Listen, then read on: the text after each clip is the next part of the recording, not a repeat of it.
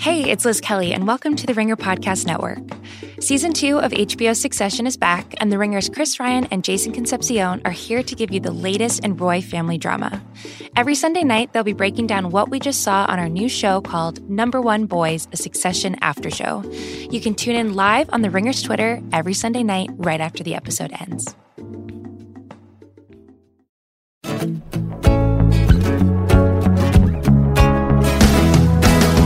All right, welcome back. This is Larry Wilmore. You're listening to Black on the Air. Yes. Thank you so much, everybody. Really appreciate it. Really interesting show today. I get to speak to my old pal, Aisha Sasay.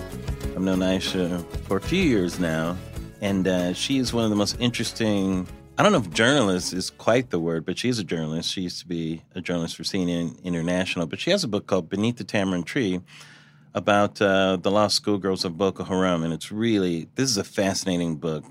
You guys should really go get it. It's a fascinating story, and we'll talk about this in some of her adventures, not quite the word. It's a real interesting conversation, so I'm happy to talk to her. A lot of stuff going on in the world, of course, but you know what, guys? Here's what we're going to do. We're going to take a little break from all the dark and down and all that stuff, and I'm going to invite back to Black in the Air my daughter, Lauren, who is here for the summer. Hey, Lauren. Hey, everybody. Welcome back to Black on the Air. Thank you. Thanks for having me back. Yeah, and Lauren, last time we had some fun talking about one of your major interests, which is language. Yeah. And I thought, let's continue. Since you had an interesting year last year, Lauren studied abroad. Lauren, by the way, so the guys that didn't hear the last one, my daughter, it's so funny because I'm a dad, but one of the things that I find fascinating about Lauren is she has loved languages since she was a very young girl. She wanted to study it when she was 5 years old. I don't even know if she remembers that. I started French when I was really little. Yeah, so she's always been fascinated with language, but she's musical. Both of my children are musical. And there's something I think about language and music. They're cousins, sure. Absolutely. And I think that's kind of fueled her interest. But you had an interesting year. She studied abroad. You were in China for half the year, in France for another half. Yeah. And you were immersing yourself in those cultures and languages, right? Exactly. Yeah. It was a wild year. Yeah. 2 very different semesters, and even the programs themselves were very different. But I'm glad I did it. And such different languages, too. Yeah. And because my major is Chinese and French comparative literature. Right. And whenever I tell that to people, they're like, whoa, those are so different. But I'm like, look, would you really want to do Spanish and Italian comparative literature? Because they're so similar. It's almost more confusing, at least in my opinion. Everyone's different. But for me, it helps being able to compartmentalize the two because they're so separate? Yeah. Are there any kind of overlaps in the types of languages, or are they so completely different that it just... that's what makes it interesting. I mean, every language has some similarities with other languages, and I haven't thought too much about the similarities between Chinese and French. But for my thesis, I want to translate Tang Dynasty poetry into French. I can't. My brain just explodes when you say stuff like that. I know. And so, but also part of that is the question, can it be done? Should it be done? In what way should or could it be done? Playing with form. Do you want to foreignize it by making it not make sense in French? Or do you want to make it with the intention of being more comfortable for a French reader? There's so many things to take into account. How do you keep an authenticity of the piece, but and still do you want to stay true to the original? How much? In what way? Staying true to the original words or the original vibe, imagery?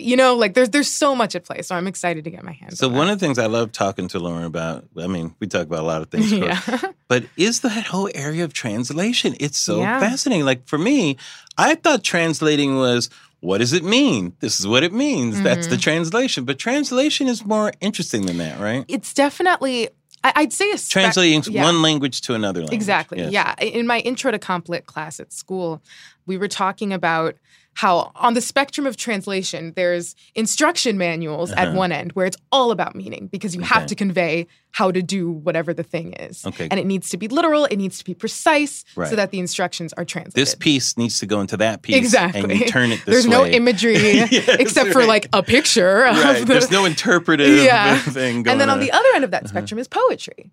Because there's so much at play. There's form. Right. There's imagery. There's even idioms in the original language. How do you translate idioms? Author's intent, too. Yeah, exactly. There's so much at play. And when you poetry. say idiom, what do you mean by that? But I just mean, sayings that we have in English, for example. Like, for example, if I'm one of these days, I'm going to translate Hamilton into French or Chinese or something. I don't know. It's on my list. Lauren loves Hamilton, by the way. Just FYI. But for example, let's hatch a plot blacker than the kettle calling the pot. If you were to translate that into French, would you take a different French idiom that has the same meaning as the pot calling the kettle black? Would you try to find one that rhymes with whatever other rhyme you were going to put in that line? There's just, that just adds another layer. Right. And that actually brings me to the whole idea of translating songs. Okay. Because that adds another layer on top of the poetry of the lyrics is the music. The rhythm is much more strict because there's a backing track. You can't just... So you have to pay attention to the lyrical part of it and the musicality of what you're doing as well. Exactly. And you have to kind of respect those, but it still has to make sense for the thing. Exactly. And so another thing that I'm really interested are the translations of Disney songs, and that even adds another layer to the music because it's animation. Yeah. And so one thing that they take into account is the way that the characters' mouths are moving in the animation. Right. The whole physicality of it needs to match. Exactly. At first I was very salty about the translation of Love is an Open Door from Frozen into French. They translated it to L'amour est un cadeau, which means love is a gift. And I was like, but doors are so important in the film. And I could go on about the imagery of doors in the film and how it's a part of the plot. Doors were an important metaphor in Frozen. Yes, it's and I won't get into it. And I was like, gift just isn't quite there. However, cadeau, that do sound is when they said door in the original, and so I'm certain that that's why they chose that. They're word. trying to match the vowel sound, the shape of the mouths. Interesting. Yeah. So there's a compromise that has to happen there. Translation is compromise. Yeah. Really. That's what it is. But there are some compromises that and that's why I feel like there isn't really a wrong way to do it. As long as you're respectful of the original culture, there isn't a wrong way to do it. But it's just a matter of there are some that I agree with and some that I disagree with. Yeah. For example, and I've talked to you about this before. My least favorite. So I'm. I love that you have such a strong opinion. Oh yeah, about these things I'm very. too. So I started getting into translations of Disney movies way back with Prince of Egypt when I was a kid. Okay. Knew nothing about translation because on the special features they had When You Believe one-line multilingual version, and I didn't even know that movies could be translated. So now was it just dubbed, or did it have like dubbed? What do you call it? The subtitles. The subtitles. So the way it worked was the words on the screen was just the language that was being sung. So not the words, but it would just say Hungarian or French. And for the next two lines, you'd hear like the Hungarian. And then the next two lines in the song, it would say Mandarin. And then you'd hear the Mandarin. So that's called like a one-line multilingual thing where you're not hearing the same line over and over again. You're just hearing the entire song, but the first two lines are in English and the second two lines are in Spanish and et cetera. And that's what I did with Frozen. I, in high school, by that time, I had listened to so many Disney songs in so many different languages. It was this crazy thing. And Frozen had come out, and I loved it. I was obsessed with it.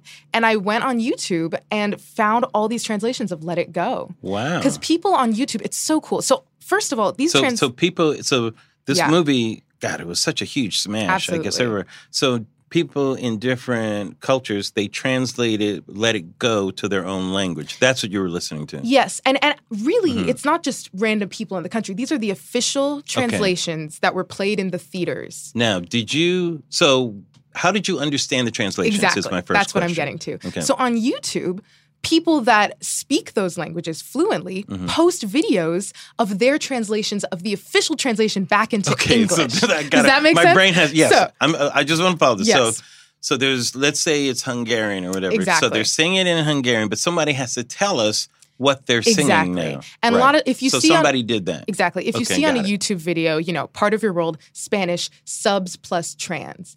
That means that they have the subtitles in Hungarian, for example, or Spanish, and then their translation of that back into English. So that one is a random person translating it into English. Got it. But translating the official Latin American, for example, Spanish translation into English. And now I would assume that when you heard these translations, the first thing you're struck by, wait, this is different. Exactly. They're saying something different than what the words of Let It Go. Yeah.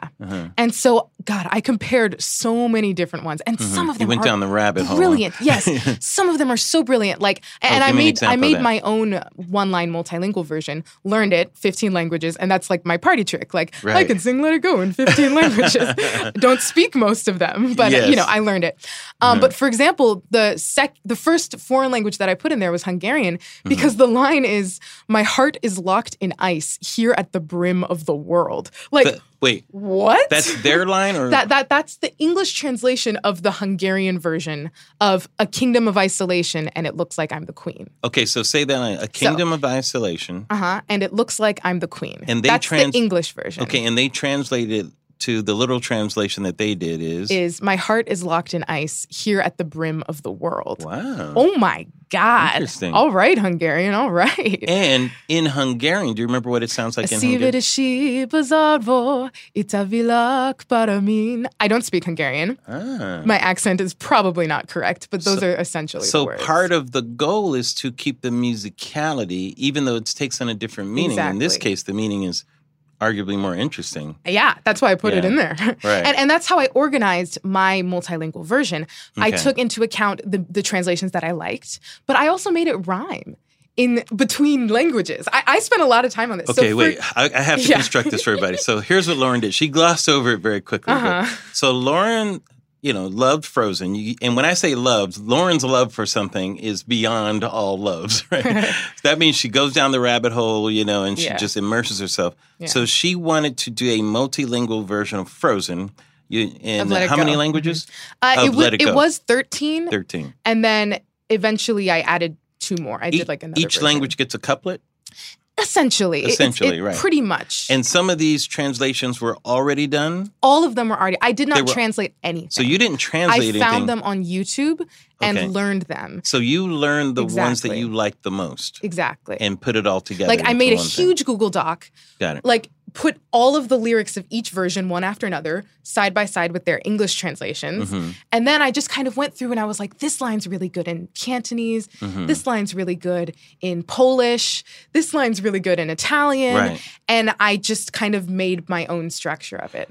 So, and then you sang, and I remember this, you sang Let It Go like in 15 different languages in this one song. Now, did you ever go back and write out what that new Let It Go song is? Yeah, and so what I did was I made like a YouTube video, and I did the similar thing of what the other YouTubers do, is I put the lyrics in the language I was singing with the English translation underneath. Oh, so you can see both. Exactly, because that's part of the reason why I chose many of the lines. Right.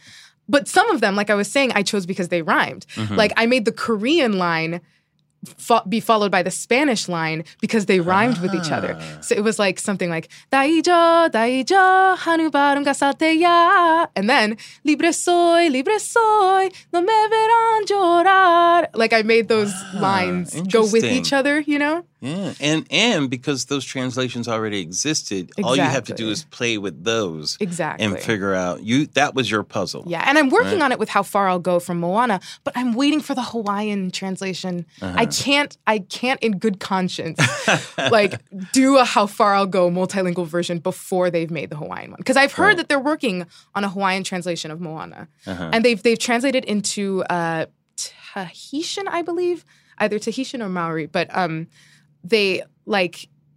I have to wait for that. But I've learned some of it in Spanish. I've learned. I actually right now I know all of How Far I'll Go in Mandarin because I was singing it when I was in China.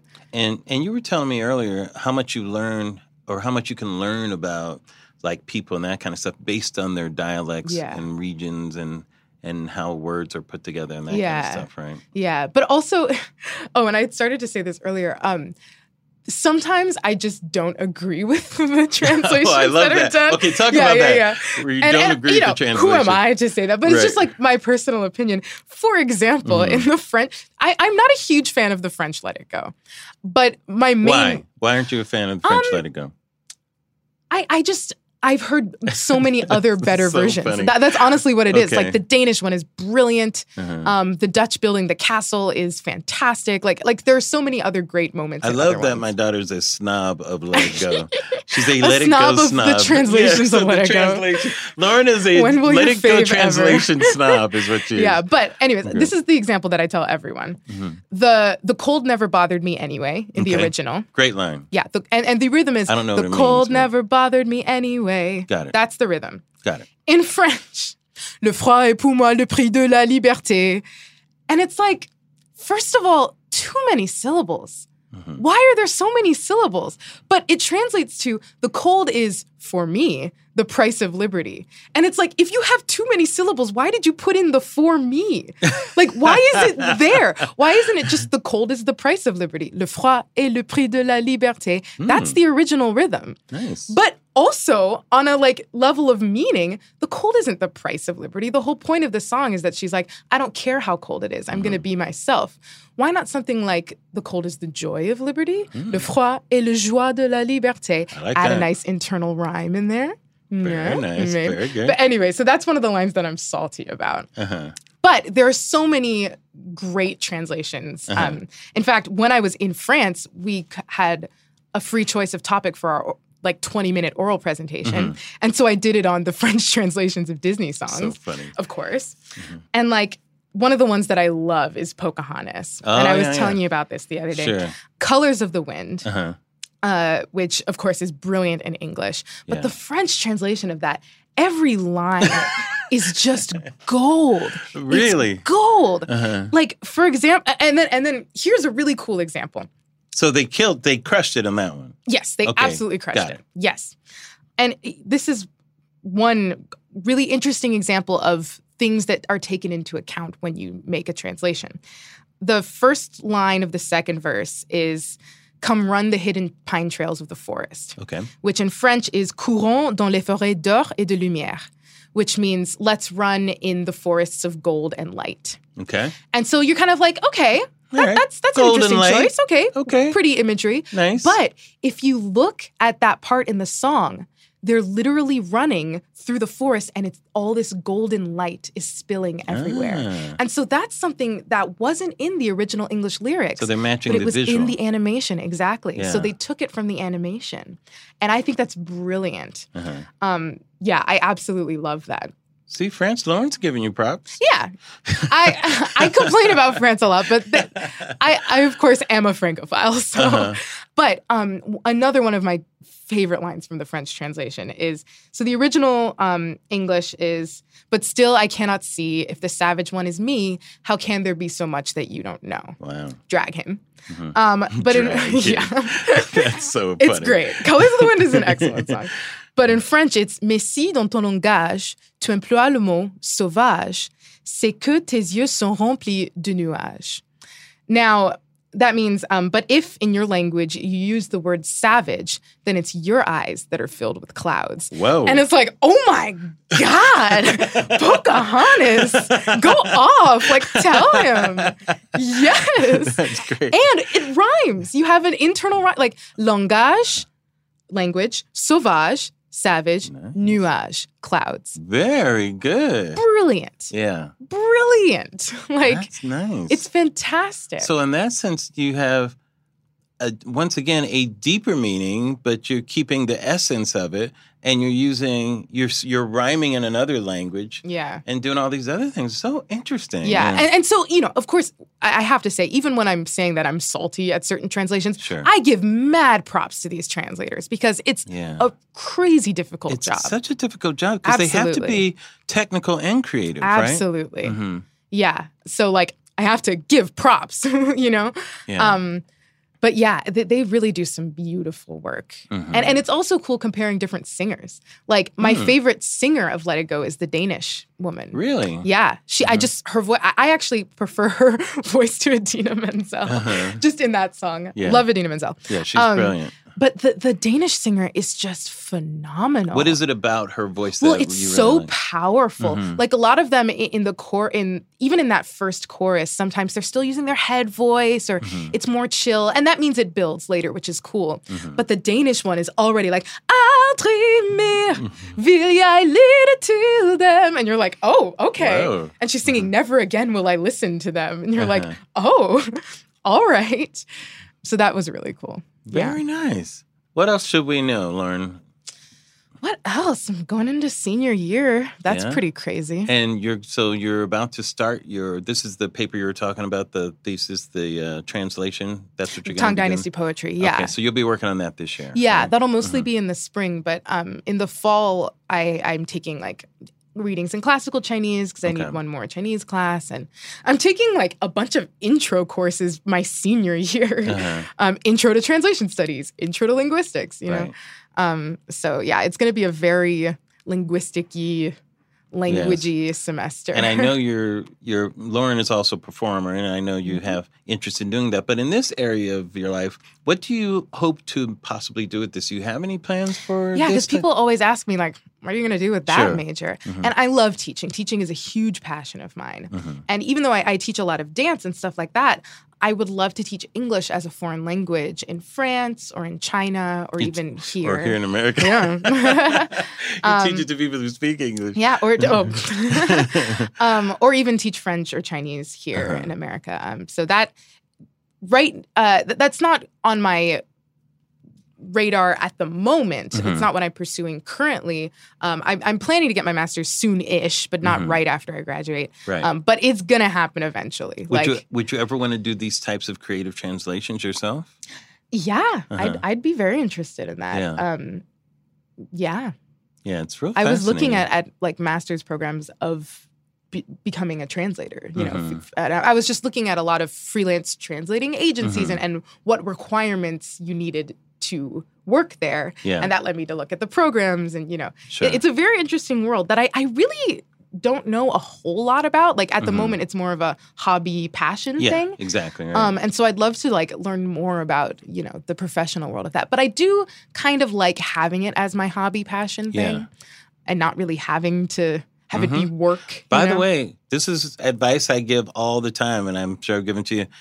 You don't have to, like, you can have a passion. You don't have to make money from your passion. Yeah. It doesn't have to be your job, the thing that pays your bills. It can stay your passion, and it could be your escape from your life of work and all that stuff. Yeah. So I think it's awesome that you have something like this that you can go down the rabbit hole with, you know, which is great. For me, it's magic a lot. You know? The literal rabbit hole. I know, the little rabbit top hole. hat. There you go. Well, Lauren, thanks so much for coming in and talking thanks for about having me. your passion of language and everything. It's real fascinating. And I encourage everybody, you know, what you want to do now is go on YouTube or go through some of these things. Just look at all of them. And what got me started with these was I was saying the, quote, correct languages for these movies. I wanted to listen to Aladdin in Arabic. Yeah. I wanted to listen to Mulan in Mandarin and Cantonese. Oh, the place that matches where... Exactly. Okay, got it. And Anastasia in Russian, and Hercules in Greek, and Rapunzel in German, and Snow White in German, and Cinderella in French. Did it feel more authentic in those languages? It's funny. Some of those? For some of them, it was just kind of another cool way to hear it. But for some of them, yes. Like Honor to Us All sounds really, really good in both Mandarin and Cantonese because there's a lot of short syllables in the music. Da da da da da da. Blah, blah, blah, blah, blah, blah, blah, blah, blah.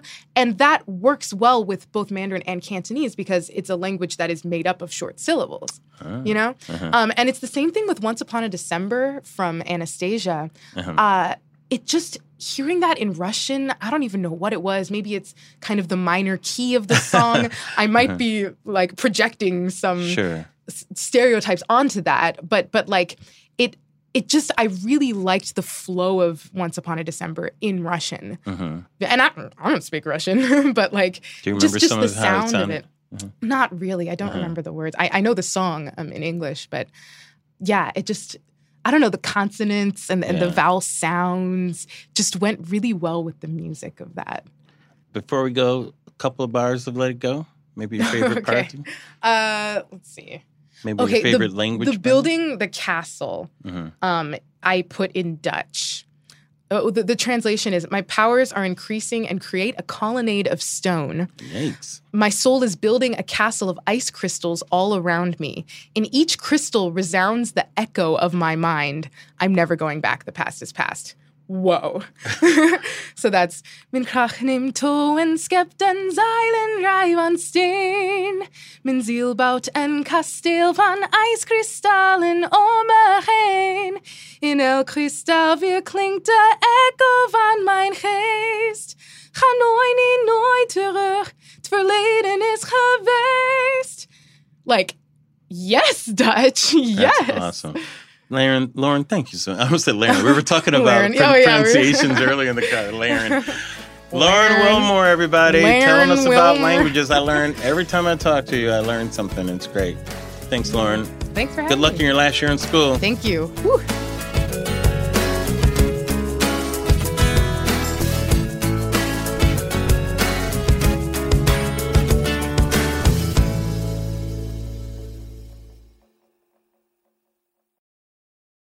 Okay, welcome back. Very happy to have on the show a good friend of mine, I'll say, but someone who's had such an interesting journey in her life, especially recently. I should say, who is the author of Beneath the Tamarind Tree, A Story of Courage Family and the Lost Schoolgirls of Boko Haram. Welcome to Black on the Air. Thank you. It's so nice to have you here and talk about this because I know how passionate you are about this whole thing. Of course, because you wrote the book about it. Yeah, you just have to be. Yes, and Africa in general. Yes, know, and as an African. As an African, a true African-American, I guess. Let's not get into identity. This could be a whole different conversation. I know, identity politics. But congratulations on the book. Thank you. How long has it been in the works, writing this? I would say officially it's been about 2 years in the works for writing it. But I think that ever since the girls were taken when it first happened in 2014, the commitment to the story was established. Yeah. And I felt I would continue to tell the story in some form. Yeah, this was one of those things that I remember when it happened. It was, it's one of those things where like the whole world seems to care about. And then after a while, like everything, it just seems to kind of go away. Fade away. And, sometimes you think, what happened with that thing? What's it? But you were like a dog with a bone, right? You were on that thing. Yeah. You were not going to let that go, right? Yeah, I think it's so true. And it says a lot about where we are as a society and as a world that things can take hold so enormously and so completely that you couldn't go anywhere without hearing the hashtag Bring Back Our Girls. Right. Celebrities from Michelle Obama, Malala, Alicia Keys, Beyonce. I mean, everybody was there with the picture and the Bring Back Our Girls and posting it on social media. And there was this engagement, which I guess, as it turned out, was only surface level. And that's not to say people don't care. I think there's a lot going on in the world and a lot of competing interests. And this fell away, out of sight, out of mind. It's all the way in Africa. The pictures weren't there to support the story, to keep feeding the beast. And people just moved on. But I just felt, as a child of Africa, as someone whose mother comes from a place not too different from the town these girls are from, a place of just limited resources. Where's your mom from? So my mom's from a town called Rotifunk in Sierra Leone, which is, a neighboring country to Nigeria. And she grew up in a household where her parents weren't educated. My grandmother sold goods in a market. Sure. My grandfather was a farmer part-time. Yeah. So, It's real coming up from the dirt, literally, right? Yeah. Literally. So for me, the transformation or the pivot point is education. That's what changed my mother's life. Your mother, you tell the story in the book about your mother went from that to England in a sense, to, which is where you were born. Were you born in England? Yeah. Right. Yeah. And how did she meet your dad? She met my dad in Sierra Leone, actually. They came up during that time of the Brits, with colonialism having a great hand in the country in terms of not just legislatively and controlling it, but also having these established scholarships and pathways for kids in these countries to go to England to study. Mm-hmm. And so my parents met in Sierra Leone. They were in high school when they met. My mother loves to tell the story that my father stepped on her foot as his way to get her attention. Well, you got to do something. I mean, hey, needs must, right? And they dated and ended up going to England where they, my father was an attorney, my mother an academic. Yeah. And they met there and then had us there, moved back to Sierra Leone. So I've always had a life that has been between places, So So you had kind of a dual identity in some ways, right? Or now triple with America in the mix. Yes, that's right. Yeah. So, it's that's why I say let's not talk identity, because it is. This is Black on the Air. That's all we talk about. Look at my coat. So, with that kind of upbringing, this story meant a lot to me. Yes. You have a lot of a lot of connections to this story. Yeah. And you were working in news at the time at CNN International. Yes, that's right. Yeah. It was, they brought me to the States, CNN. I came here in 2005 with a commitment to telling global stories. And that was really why I left the UK and said, this is a network that is really engaged with all parts of the world. All parts of the world are equally weighted. And it was while I was there that the story broke, and I just... Were you here in America when it broke, or were you somewhere else? No, because CNN International, you guys were headquartered here, right? Yeah, and we're all over the place, or they are, as I'm no longer with them. Yes, she's no longer. That's a whole other story. That's a whole other story. Atlanta, London, Hong Kong, they're all over the place. So I was in Atlanta when it broke, and in the newsroom, and got the word that these girls had been taken from a school. Yeah. Let's talk about this incident itself. Remind people what happened. Maybe take us through. There were like 276 girls, I think was the number. Okay. And they were taken from a school. That's right. So, but this happened overnight? Were they were boarded at the school? Yes. Okay. That's exactly right. So they were in a boarding school, the government girls' school in Chibok, and they were there. And what part of Nigeria is Chibok in? Northeastern Nigeria. Is it kind of a rural part of Nigeria? Is it? I mean, there's definitely a definite income disparity between the north and the south. Okay, good. Southern Nigeria. Not good, but yeah. Yeah, but right. So it's well established that the north isn't as developed as the south, where if that divide between where Abuja, Lagos are and the north, and that's part of the whole issue with the birth of Boko Haram, the terrorist group that the north feels. And the income disparity, the inequality, the poverty levels helped foment a terror group, effectively. And there's kind of a history of this, I guess, with was the North more Muslim and the South more Christian? Yeah, exactly. But it was kind of set up that way. It's the construct of colonialism, right? That there are all these countries in the world, from Iraq to Nigeria, places that have been merged that weren't meant to be merged. Right. People who had different cultures and beliefs and outlooks that were happy separate but were forced together. And that was the British.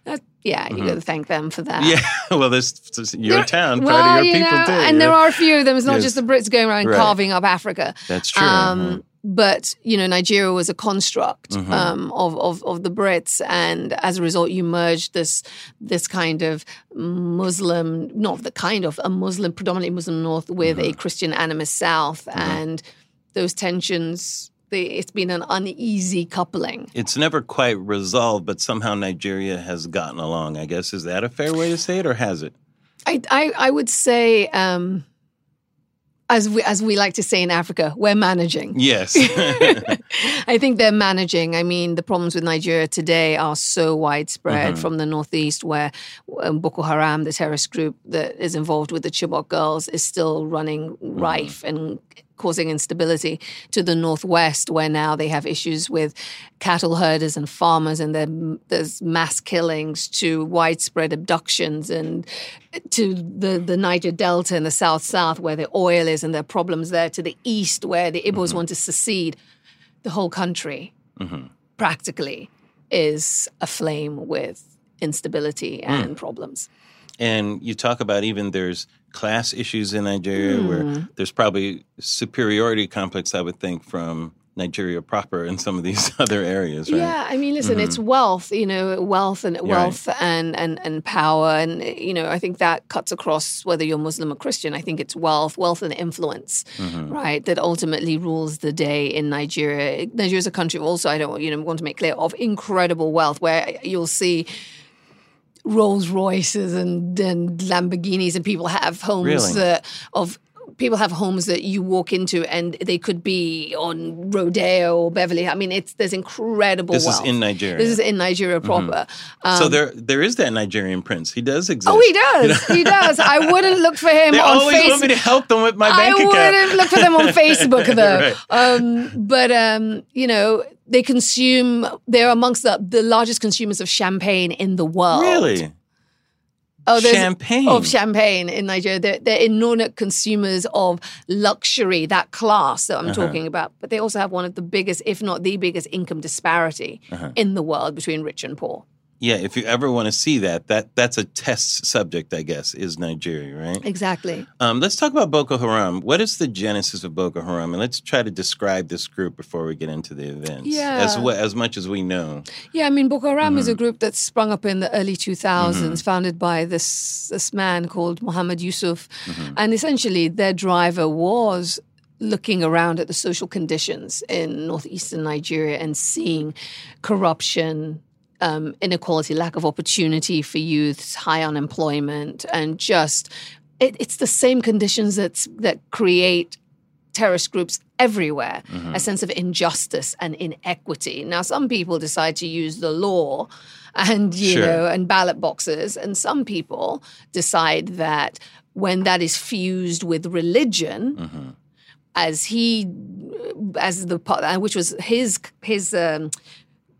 crux, if you will, that there was all this income disparity, all this unfairness, all this kind of, I guess, bad behavior, which would be reined in if Islamic law was in place. Basically, if you had Sharia law, it would solve everything. Well, according to them. According to them. And their brand of Sharia law. And so he set off on this path to try and influence local politicians. There was this move to say Sharia law should be in place, and it is in place in certain parts of Nigeria.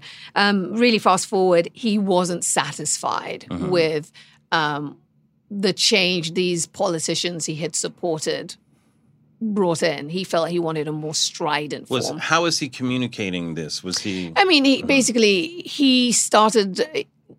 was giving speeches. He was building a level of popularity. Just like with all of these situations, politicians saw he would be a source of votes. Oh, okay. Was he a charismatic leader? Yes, he was a charismatic speaker. And a lot of young people were looking for a voice that would speak to their sense of disenfranchisement. Right. And so he was, I wouldn't say in cahoots or co-opted, but he certainly was engaging with people who were running in elections, local state elections, who saw him as a pathway to winning. And the promise, as is reported, and the research shows, the promise was, support me, get your followers to back me, and you'll get the Sharia law that you want. Okay. He didn't get the Sharia law he wanted. Right. And then he... basically, with that, the speeches and the incitement, it just grew. And then they started moving into low-grade criminality. The police tried to rein them in, and it just escalated and escalated and escalated till he was killed in police custody in the mid-2000s. He was killed. And was it seen as a martyrdom by the people absolutely. who were from? And his body was laid out, and they captured, the cell phone footage of him dead and photos of him bullet-ridden, and they claim that he was trying to escape. But for his followers, he was a martyr. Basically, what ended up happening is they tried to crush the group, killed him in the process. The group went underground and reemerged in 2009 as this virulent, violent, jihad-waging outfit that basically said they wanted to establish a caliphate. That's so fascinating to me. It's such a... God, it's such an examination of that type of phenomena in general. When you think of ISIS or even Al Qaeda and some of these groups, they seem to have this type of beginning that almost are humble beginnings of a very simple thing, and how to me, it's a lesson in how power absolutely does corrupt. Completely. It absolutely does, no matter whose hands power is in. Yeah, I think the truth. But it's the manner in which it corrupts, specifically in this case, which is endemic to our current times, where, in this case, Islam is connected to these types of movements, with Sharia law being the thing. But even Sharia law doesn't explain it all. No, it doesn't. The criminality part of it and the wanting to, the caliphate part of it and all that is just what's endlessly fascinating. I always say that with these groups, the seed for all of them is always a sense of injustice.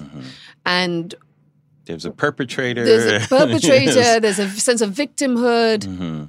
And the key is always, I always think, and I don't know why it's missed all the time, and it's clearly complicated, obviously, because we haven't been able to solve any of these problems, is the engagement with these groups and the kind of, it's always missed. And then, because it never starts at like 10, it starts at 0 and then it escalates. And I'm never sure why there isn't, like in the case of Boko Haram, the point was initially is that there was a sense of inequity and unfairness and our people have no opportunity and all the rest of it. But they were just dismissed. There was never that engagement. There's always that moment that's missed. Then you get something worse. To engage, right? Yes. To constructively engage. And then by the time you want to, it's an idea and it's fused with violence and religion and you've lost the moment. And it only becomes an unnegotiable issue at that point, because when you get into the realm of, where religion is in it, and then there are these things that can't be solved in a secular way. Only God really has the answer to things. How do you negotiate with that? No, how do you? Exactly. Yes, exactly. I mean, the Sunnis in Iraq and, Al-Qaeda and others were born out of a sense that they'd been disenfranchised with the falling of Saddam, right? And they, when the Americans came in and they disbanded the military and they kicked them all out of the police and all the rest of it. And there wasn't that engagement to say, let's pay attention to what these people are saying. And maybe there's a way to kind of like meet what is a sense of social injustice or an inequity. And the Shias thought the Sunnis, though, because they were in the minority, absolutely, but were unfairly in but that it's majority. the same point. It's a lack of engagement with communities and an inability to have a dialogue. It's the inability to have dialogue. It is the closing up of the space for freedom of speech and for a true exchange of opinion, saying, hear me and where I sit and my problems, that allows these groups to fester. And that's why we need to, in all societies, have an open democracy and in all societies have a true two-way conversation. Because when you don't, you get these groups. Right. And, okay, so that's so fascinating, this subject. And, it so well, too. It's just endlessly fascinating because I honestly, this is one of those things where I have no idea what solutions are in this arena. Yeah, not at this stage. No clue. Not when you're not here. At this stage, correct. I'm with you. At this stage, when you're here now, when it's fused with a fundamentalism, an ideology, a sense of only God, that they're on God's side. That's the real solution. Now when you're on God's side, well... How are you going to argue with that? I don't know what to say to you. Exactly. I'm out. I'm tapping out. Right. But again, we say it's tapping out. I mean, I was just reading yesterday that in the case of how they're dealing with some of the ISIS captors, in terms of there's a different way of dealing with it in Syria versus in Iraq, or actually in the Kurdish regions versus Iraq, rather. And the Kurds are basically giving them very light sentences and giving them like 2 years for kind of minor offenses, whereas in Iraq they're killing them. Right? And the question is, if we're looking for a solution, which is the better way, right? But it's ISIS the Kurds are saying, if you kill them, you're just keeping the cycle going. And then others are saying, well, if you give them a light sentence and they walk out, they're just going to go back and do... Absolutely. Back to the point. What's the solution? That's what I mean. To me, that is exactly what I mean. There is no side you could be in there. Absolutely no side. It is this, it's the riddle of the Sphinx. It is. It really is. Let's go to that night then.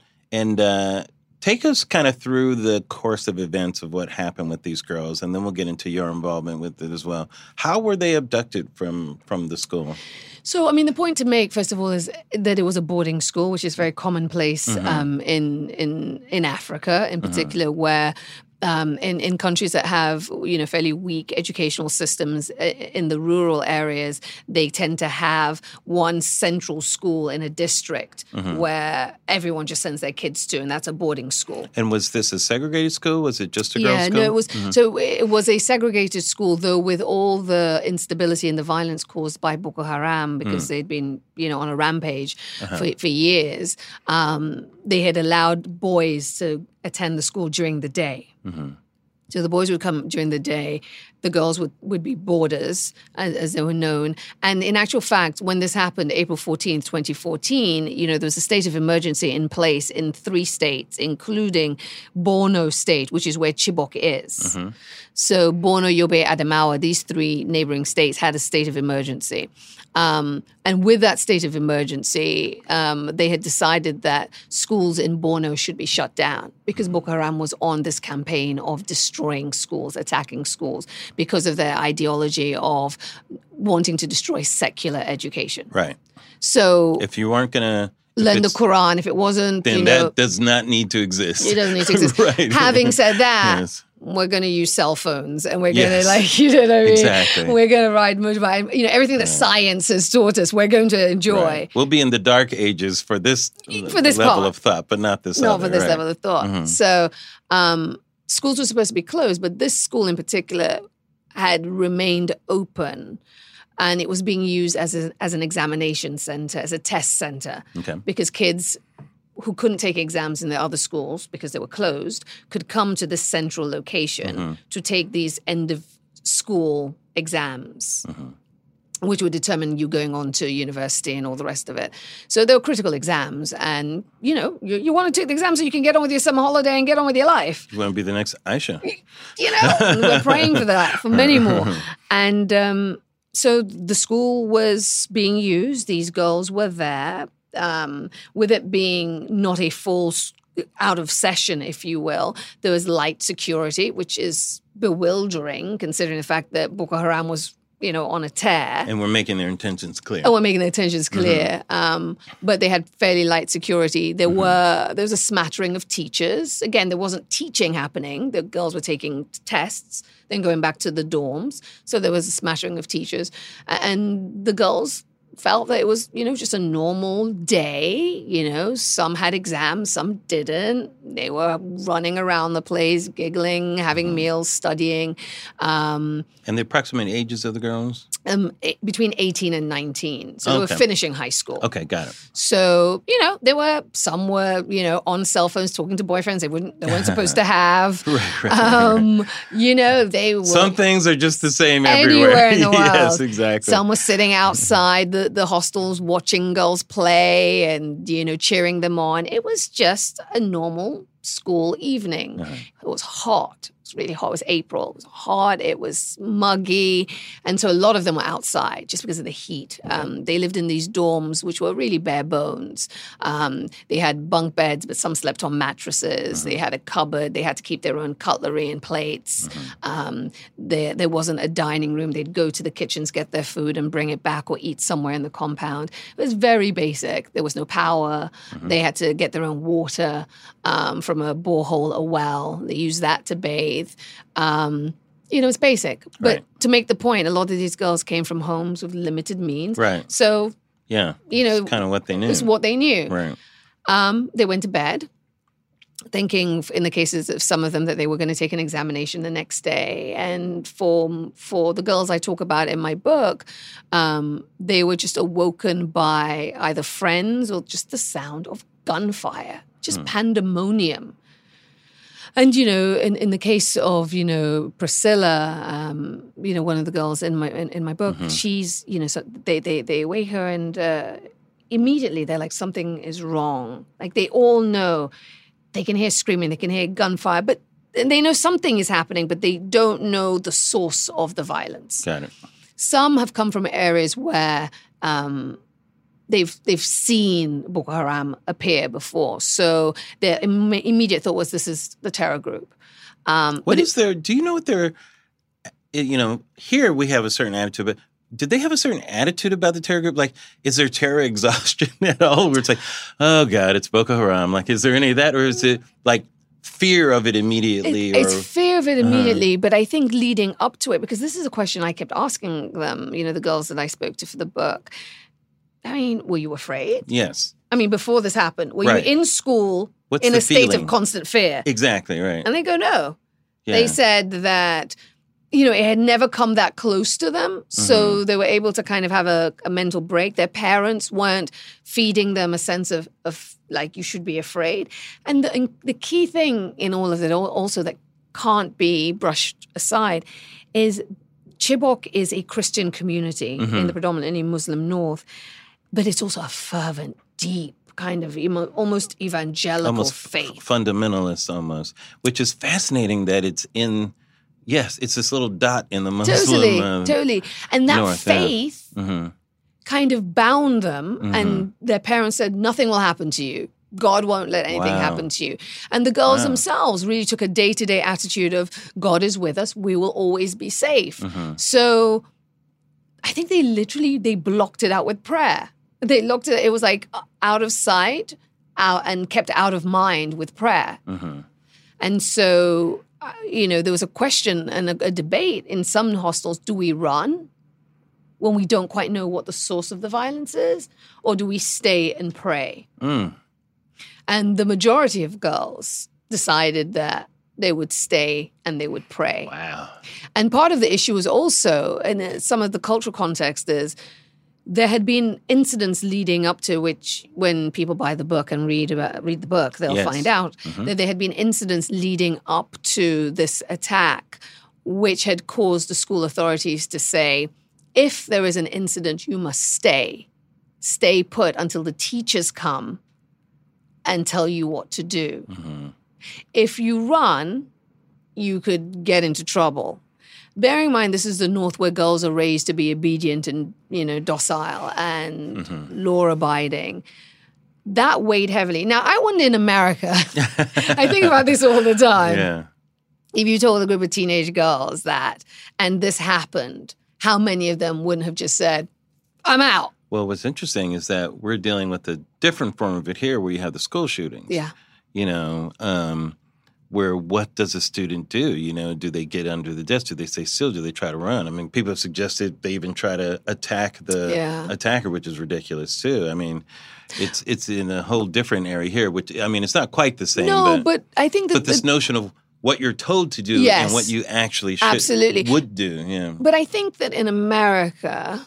I'm thinking in real time here. I haven't thought about this before, but I do feel as if students in such an awful, desperate, and God forbid that ever happens, again, but sadly that we seem to be in a cycle, but that they feel they have options, right? That they have agency to make that choice.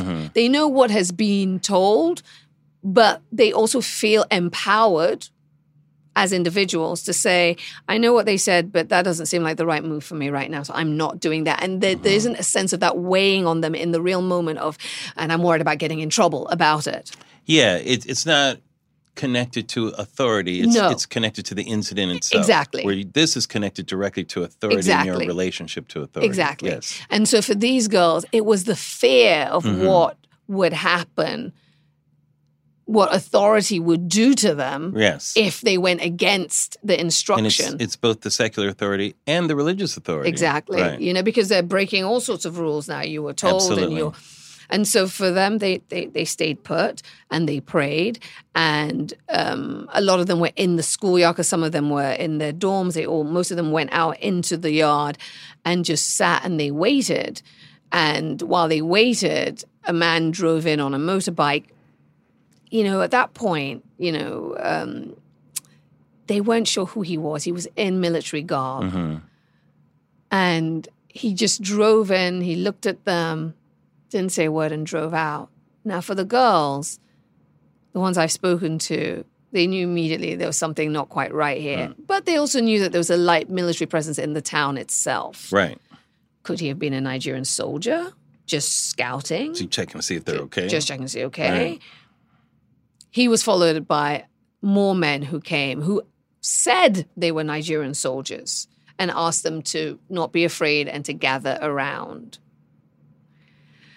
They were so desperate for authority, for an authority figure to take control of the situation, that they willingly said, yes, he is. You know, they willed themselves to believe. Even though when they looked at them closely, some weren't wearing shoes, some looked tattered, some had turbans covering half their faces, some had water bottles on string that were, they looked filthy.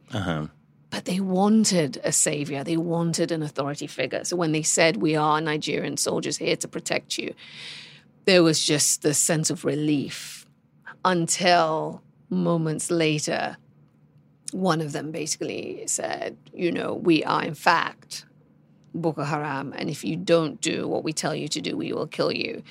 And with the cheers of Allahu Akbar, it was like it kind of sealed what they knew to be true all along, I would say, deep in their hearts, that these men weren't here to protect them. They knew something was going on. They knew something was going on. But I think even at that stage, I don't think, in fact, not even I don't think, I've spoken to some of the girls and they just thought they would be set free. Because the questioning was going in a particular direction. Where are the boys? Because Boko Haram in previous attacks had attacked and killed boys in schools. So they were like, where's the boys? Where's the fuel? Where's the cement, the brick-making machine? All these questions that they were like, well, I don't know. And they thought it would be the same as it had played out previously, where they'd attacked schools and invariably said to girls, go home and get married. Stop learning. Yes. So that's what they hoped would be their fate. So it was an utter shock when they realized that actually they were being kidnapped. And then were they put on like some vehicles or that type of thing? Yeah, I mean, it was a lot of girls, 276 girls. They marched out of the school that night, and the teachers they were waiting for never turned up. Right. They scrambled the moment they heard, gunfire. The light smattering of security had long disappeared when exams were over.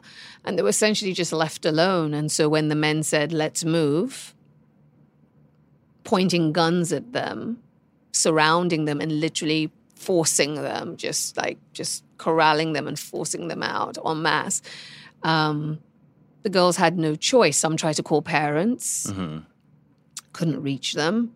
As they set out on a journey, a short walk, they said, if you have a cell phone, make sure you throw it away. If you don't, I love this make sure. I bring that up because there's some qualities of some of these soldiers where they're not quite on it. They're a little... They're kids, some of them. Yes, so they're a little off, You tell the story of a couple of them escaping and the manner in which they escape. Yeah. It's almost seems like a comedy. I mean, I don't want to use the word comedy. No, I know what you mean. But you know what I mean. It's like, or comedy of errors, I should say, where it's like, wait, are they actually guarding them? Yeah. Or what's going on? But again, they're counting on fear and a sense of authority, and they're armed, right. and they're counting on them being, female and just doing what they're told. Just being compliant. And being compliant. And so the same with throw it, otherwise we'll harm you. So they wouldn't expect that someone would be brazen enough to disobey or to actually try to escape or that type of thing. Exactly. Because, I mean, again, the threat of violence is just as powerful, and it's not as if they aren't known to kill people. So, they do kind of stand by their word. They have, massacred and wiped out. So for the girls... There's a real threat there. There's a real threat Absolutely. there. And they made the implicit threat about if you have it in your book where if you convert, everything will be okay. Yeah. But if you don't, we're going to kill you. Yeah, absolutely. I mean, that's a very direct message. Yes, it's a very, very direct message. Yeah. And, intended to, not only take over their bodies, which they'd taken their physical space, their physical freedom from them, but to take their souls. This is what we want. Them. Yeah, this is what they want. And, again, if you're trying to establish a caliphate, you want believers, right? So it stands to reason that you want to convert people within your caliphate. Now, do you think, was that their actual goal, or was there something else they're going for here? With the girls? Yes. I don't, it doesn't seem like I truly believe they never intended to abduct the girls. It seems like they wanted some kind of political leverage or some kind of, or some kind of acclaim from this. Or... I think that became that came later when they realized they'd taken 276 girls and saw the global reaction, and they thought, oh, wow, what an unexpected treasure. Right. Let's exploit this. But I truly believe, having spoken to a number of them, that, in fact, it's not even a question of needing to believe it. The girls, and I write about this in the book, the girls heard a debate about what to do with them. Mm-hmm. So they didn't even, it was almost improvised. It was almost improvised. Yeah. And there lies my fundamental sense of grievance with the Nigerian government, because it was a dereliction of duty. They allowed it to happen. They created a space where this could happen. Now, you can get into the federal and state government argument about whose responsibility was it, but ultimately it was government's responsibility to protect these girls. And they left the space open for these men to sit and debate, should we put them in the buildings that are burning and burn them, or should we take them with us? What should we do with them? And just having that cold discussion, And guys, in the book, I mean, the way Aisha describes a couple of girls escaping, it's so well written. I mean, you feel like you're really there. What was the government reaction initially to this? I know was there a government reaction initially, or was this world reaction initially? What? So it's a really interesting point, because, when it came out that the girls were missing initially in those immediate days after April 14th, the government's reaction was kind of, what? Girls are missing? There was a long kind of trying. It seems that there was just utter confusion. They couldn't get the numbers right. And some of it is, again, logistics where... They were trying to downplay the numbers. They were totally trying to downplay it. They're like, they couldn't get the numbers right. Then they said they were back, all apart from 8. We have it under control. We're looking for them. The public narrative was one of, we're a government that's on it and we're doing everything to get them back. The reality was, and this is the reality that we've learned from the parents and having covered the story then, was that nothing happened. Nobody turned up. Nobody questioned them. There wasn't this flood of security officials and investigators as you'd expect, right? Yeah, there's no big machine that's doing anything. There's nothing. They're just there. They're just there, wondering who's coming to find their children. And as the media, as the international media, from where I sat, thousands of miles away in Atlanta, we're asking questions. What's happening? And getting these muddled answers, and government basically saying, we're doing this, back out, we have this under control. And it wasn't until I got to Nigeria a few weeks later, at the beginning of May, and I tweeted just an innocuous tweet. I'm in Nigeria. I've landed. Something really innocuous. And I remember sitting in the hotel and just seeing my Twitter feed just, suddenly you're like, what's going on? Why is it being flooded by all these messages? And a lot of them were asking whether I was there to cover the girls, to find out the true story. Which I found really, again, just bewildering. I thought to myself, the true story. I was like, the true story. I mean, the government says that they're doing it. We have, CNN has someone on the ground. They're asking questions. What do you mean, the true story? Anyway, it very quickly became clear that the government actually wasn't doing anything. In fact, that a pocket had sprung up of people tied to the government, statements made by the president's wife and just others of influence saying this was a hoax, that in fact no girls were missing. And you were in Africa to cover an economic conference at first. And you talk about trying to convince CNN that this story was more important. Yeah, we were there to cover the World Economic Forum, and it was supposed to be a celebration of Nigeria's, You guys have more than just 90 Day Fiancé. You know what I mean? Yeah, doing great. Economy's booming. You've overtaken South Africa. You're the powerhouse now, not just in numbers, in terms of population, but in terms of economic power. We were there. It was their moment. And this would not be good for that. This story. And then this was, so we were that was what I was there for. I had suitcases packed with formal jackets and, formal attire and, to cover interviewing, economic advisors and world leaders and all the rest of it. And then when I got those tweets and when I saw the papers and when I just sat still long enough just to kind of take the temperature of the country, I called CNN and I was like, this is not the story. I know you thought the World Economic Forum was what we were here to do, but there is no way we can cover that story and not focus on these missing children. And I say this all the time. I have tremendous respect for CNN in that moment where, we had one plan and then they scrapped it. They're like, are you sure? I'm like, there's something happening here. And they pivoted.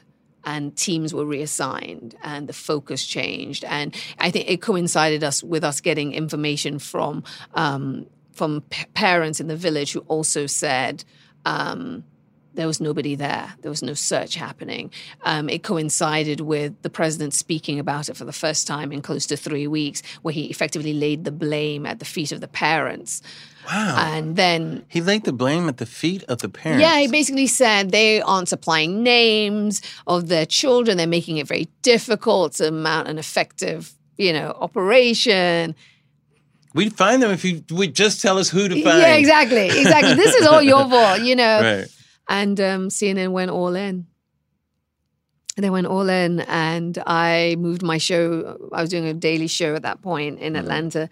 We relocated it to Abuja, the capital, to do it live every day from a hotel balcony. Wow. How long were you there? I was there for that stint for 2 weeks. Okay. For the 2 weeks where the videos came out, for the 2 weeks when the world was paying attention. Right. And effectively, we got pulled as the world's attention fell away. Yeah. So the world kind of lost attention in this. How long were the girls abducted? How long were they there? So it's what, and the numbers can get dizzying. So I'll just say this right at the outset. When the terrorists cleared the school, they took 276 with them. In those hours, those immediate hours that followed, 57 escaped. Wow. So fascinating. So 57 girls at various points jumped off trucks, escaped from the forest itself. When they stopped long enough to rest, they broke away. 57 disappeared. And of the girls who were taken into captivity and held, 219 disappeared from their parents. Okay. So of those 219, right now, at this point in time, 107 are back. And they were held for between 2.5 years to 3 years, or just over 3 years. Are there still girls that are missing right now? Exactly. So 107 of the 219 are back, leaving 112 still in captivity.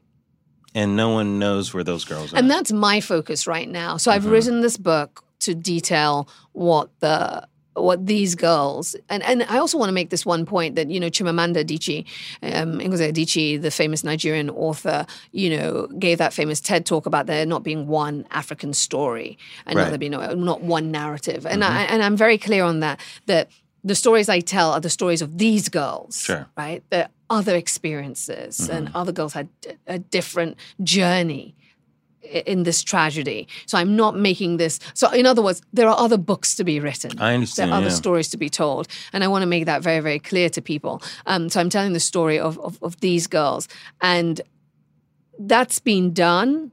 But to me, and they, thankfully, the majority of them are in a school and they're doing well and they're being educated and following their dreams. But there are 112 girls who remain unaccounted for. And to me, where my energy goes now is into doing everything possible to put the pressure on the Nigerian government to generate global attention once more to the story, to say girls matter and they should do everything within their power and not just say, we don't know who to negotiate with. It's just so difficult. It is their responsibility to give these parents the answers they deserve and bring their children back. And part of what's fascinating about your book is you actually went on the journey with the 21, the first 21 to come out when they went home for the very first time. And what was that like, your first interaction with them? I mean, it must have been pretty emotional. Right? My first interaction with them, they came out, the group of 21 girls came out October 13th, 2016. And I was in New York on a publicity tour for the Michelle Obama film, Educating Girls Around the World. Your girl. That's her my bestie big, my big sister. Yes, exactly. She's, the first time I met her, I said something like, I could be, because I'd be mistaken for being their child, President and Mrs. Obama's child, and I'd actually said, I think he was born in Kenya. Right? Yeah, exactly. And I'd said to the person in a souk in Morocco, yeah, I am. Right. And so I told her the story. But now, as I'm aging, clearly, the last time I met her, she was like, we could be sisters. So I'm moving from child to sister. That's so funny. So I'm still dealing with that, aging. But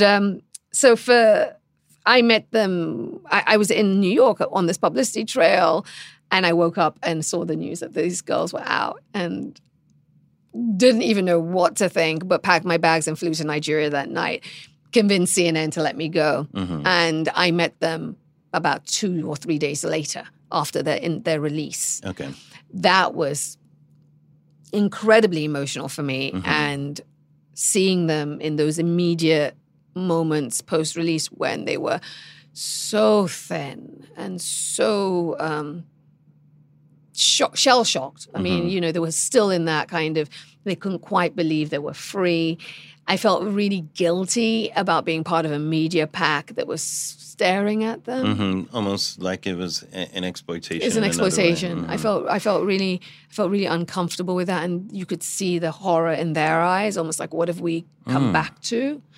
And I spoke to them. I managed to, as you know, break rules and get close to them, right. And spoke to a few of them. And the thing that struck me then, and it's still true now to a certain degree, is just how young seeming they were, and still are in many ways. Because even though they were 18, 19 when they were taken, because of that culture that we're talking about. They're so sheltered in some ways, yeah. They're not like an 18, 19-year-old here. I mean, I saw a teenager in Rite Aid last night who must be around 17, 18 with her mother, having a complete fit. And her mother was telling her she can't eat Cheetos because she's on the volleyball team. And she was busy, just having a meltdown. Oh, my God. And it was the funniest thing I've seen. Although she's not wrong. I mean, if you're going to take Cheetos away from somebody, you should have a really good reason. She said, I'm going to tell your coach. And the kid was just slamming the Coke in front of and saying, tell him. And I just, that would not happen in Chibok. Let me just say that, so. Right? And so when I met them, I was struck by just how heads down, eyes lowered, folding into themselves to make themselves invisible. And I was just very struck by how thin. But more than thin, almost like their skin was almost papery, because they'd been starved and they just hadn't had any nutrition for such a long time, that their skin was ashen, and they looked like they'd been you would expect someone who'd endured a horrific experience. Someone who's been in captivity. A prison camp type of thing, right? Exactly. And then fast forward to they're going home for the first time, which was just before Christmas, so maybe 6-7 weeks later, which was a difficult journey for me on many levels. But, first and foremost, I just happened to be in Nigeria. I happened to get the tip that they were going home. And I felt compelled to take them, to go with them, to see the story through to what felt like an end, at least at this stage. Right. And it was a tough journey. I talk about this in the book because I was in Nigeria at that point because my mom was in hospital. As you know, my mom has been ill. How is your mom, by the way? She's doing okay. Thank you for asking. And she happened to be in Nigeria for care when I got in fact, she was in a coma at the point when I got the tip. And once more, it was a real conversation with myself. This tip had come my way. Part of wanting to take them home was also wanting once more to just flesh out the story for the world of who these girls are. And I felt it would have been an opportunity lost not to make the journey home for them. But my mum was in hospital. She was in a coma. I was going to be making a journey that was going through areas that Boko Haram was still attacking in a military convoy by road for about 5 to 6 hours. And there was a lot of questioning of myself. Am I doing this for ego, for glory? Why are you doing this? Why are you leaving your responsibilities? Which, I was the only person there with my mom. But again, as I explain in my book and tell people who my mother is, I felt she would want me to take them. She would have said, move heaven and earth and go. And I did. That's great. Wow. There's so much more to the stories, you guys. And you have to get this book. It's so fascinating. Thank you. I don't want to diminish it, but some of it feels like a movie, a lot of it too, I mean, there is violence. There's unfortunately, I'm in Hollywood. Yeah, so my brain we are thinks doing that this, having this conversation. Storytelling, but it's so real and it's a dramatic story. Yeah. I mean, there are people who face, there's a challenge. There is. And what's interesting is how real life is always real life, even in these situations. One of the most interesting parts is when you follow one of the girls who escaped and how she escaped. And she's out on the road and she tries to get a ride and she has a little bit of money. She has to bargain with the person. She's escaping from Boko Haram. Well, I don't know. It's going to be $4 if I'm going to get a ride. Absolutely. And it's like, what are you doing? Seriously. But it's like people are still they're operating under these systems, even in these situations. It's fascinating to me. Yeah. It is. Well, I mean, it's again back to, I guess you would say back to poverty, right? You you don't have the luxury of being right. You're escaping from Boko Haram, but guess what? It's going to cost you. Yeah, to do this. I need to pay. I need to feed my children, and I need. I got needs. Yeah, I've got needs, and I don't know if you're watching The Weekly, the New York Times show on. No, I haven't seen it. Yeah. They just done a piece on the Nigerian prince, the Nigerian scam artists who are now stealing U.S. servicemen's identities to basically fleece American women. And they're sending them money. And they make the trip to Nigeria and they speak to these men and they say, why are you doing it? Don't you feel remorse? Don't you feel bad about doing this? And they're like, poverty. We can't afford. Now, you could argue that's also just bad people. Yes, but I think so. But, they are making a point that in that level of hardship, their argument that they're pushed to do things that you otherwise wouldn't have to do. That's their argument. Yes. And I'm sure if you ask that man who said, I want, $4 to take you home, he would say, needs must. Yeah.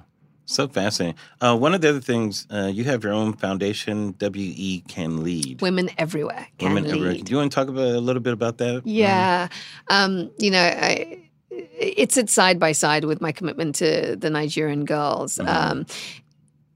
I truly believe that, and I say this a lot, when at the beginning of my career, when I would travel around and people would meet me, I think it's pretty well known that I'm Sierra Leonean, I have Sierra Leonean parentage, but people would always look at me as if I'm some kind of outlier. Wow, you're the one that got away. You're the one who did good. Good for you. Good for you. You must be wired differently. Was one of your parents white? Exactly. What was it Biden said about, poor kids being as smart as... You gotta love Joe Biden for his gaps. It's so hilarious. You kids are almost as good as white Time's kids. up. Yeah. Time's up. Oh, man. As he said, I cede the time in that debate.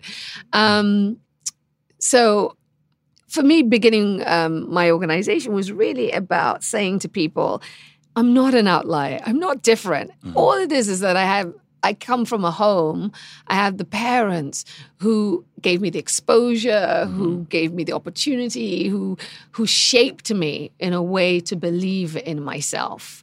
And that is the same for every child, be they in Africa or India, in any part of the developing world, that what they are looking for and what they need are people to pour into them, to provide opportunity, to show them a path, to show them something different, to strip them of all the negativity that is poured into them and all the sense of they cannot. As girls, they must not. And if you do that, God willing, the world will be flooded with millions of Aishas. Yeah. And that's the goal. And quite simply, that's what I'm doing with my life.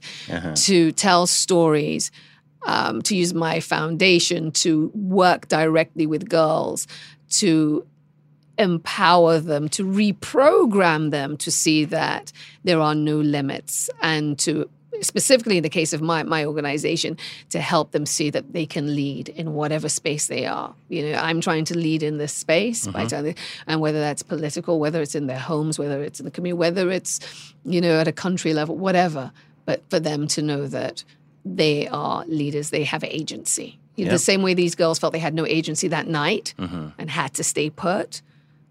I'm doing work to make sure girls never feel that way, that they always know that their voice matters, their power is real, and that they can move through this world along the path that they choose to. We have to help them see the path, help give them a path, and that's what I'm doing. That's what I'm trying to do. Well, I think you're doing an amazing job.